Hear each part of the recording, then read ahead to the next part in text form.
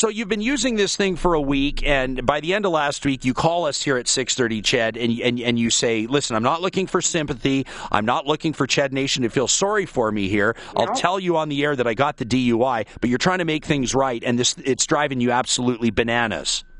That's right, because they're not answering their phone. You call the toll-free number. You have the option that they'll call you back. Well, they call you back in an hour and 40 minutes when you're on the side of the road. I try call. It just you just stay on hold for hours. Now, Heather, I have to ask some obvious questions. You may roll your eyes at these, but like you hadn't had like a glass of wine at lunch or anything like that. I mean, you're stone sober trying to get this thing going? Yeah, like I haven't drank since that time. I don't drink.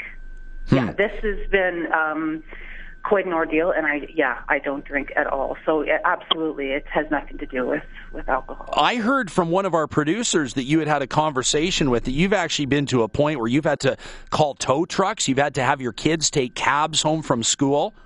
Mm-hmm. And we were in Jesper on the weekend, and I was on the side of the road because the device, again, it says blow harder, then move your mouth closer. Well, my mouth, the same thing I've been doing is the same thing that I did from the beginning, and I basically got locked out again on the weekend, and I was on the road for an hour waiting for their emergency line to call back, which you have to leave a message for their emergency phone number.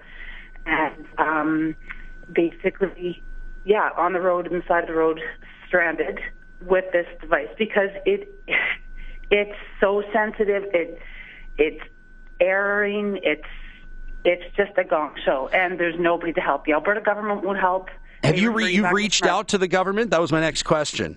I did. I spoke to a manager, I spoke to a supervisor, and again, they just refer you back to them. Because as far as I understand it, this deal that the government struck with Smart Start means that this is the only company that you can go through, correct?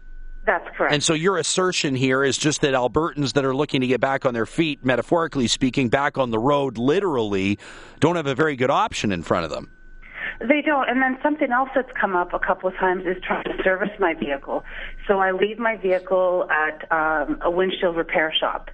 I offered to call Smart Start because I told the gentleman at the windshield repair shop that their wait time is very long. So in order to leave your vehicle, you need a special code for a repair shop to put it in so they don't have to keep blowing, right? So you don't get a violation. Every time you get a violation, you have to go back to Smart Start offices and pay them at least $50 to get this violation code removed.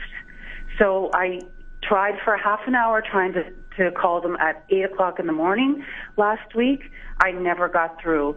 The windshield repair shop ended up leaving the vehicle in their bay for a couple extra hours because they didn't want to move it and to get a violation because they didn't want to blow in this thing.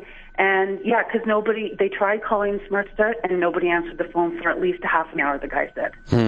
Heather, you're probably not going to be surprised to hear that a lot of people on the text line right now are saying, I've got no sympathy for her, I've got no sympathy for her. I mean, the message again and again. What's your message to these people? Well, my message is, I understand what's happened. I'm prepared for taking on this device, but the Alberta government needs to address these issues with their service. You have people stranded on the side of the road, paying violation codes that it's a lot of money to keep going when you're completely helpless and at the mercy of these people when they don't answer the phone. And when you get them on the phone, it's like pulling teeth to get information from them. Yeah.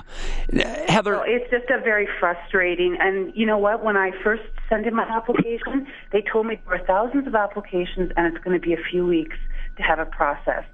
So I thought it was a well-run machine. So they don't mind taking your money and getting it installed, but then they just leave you,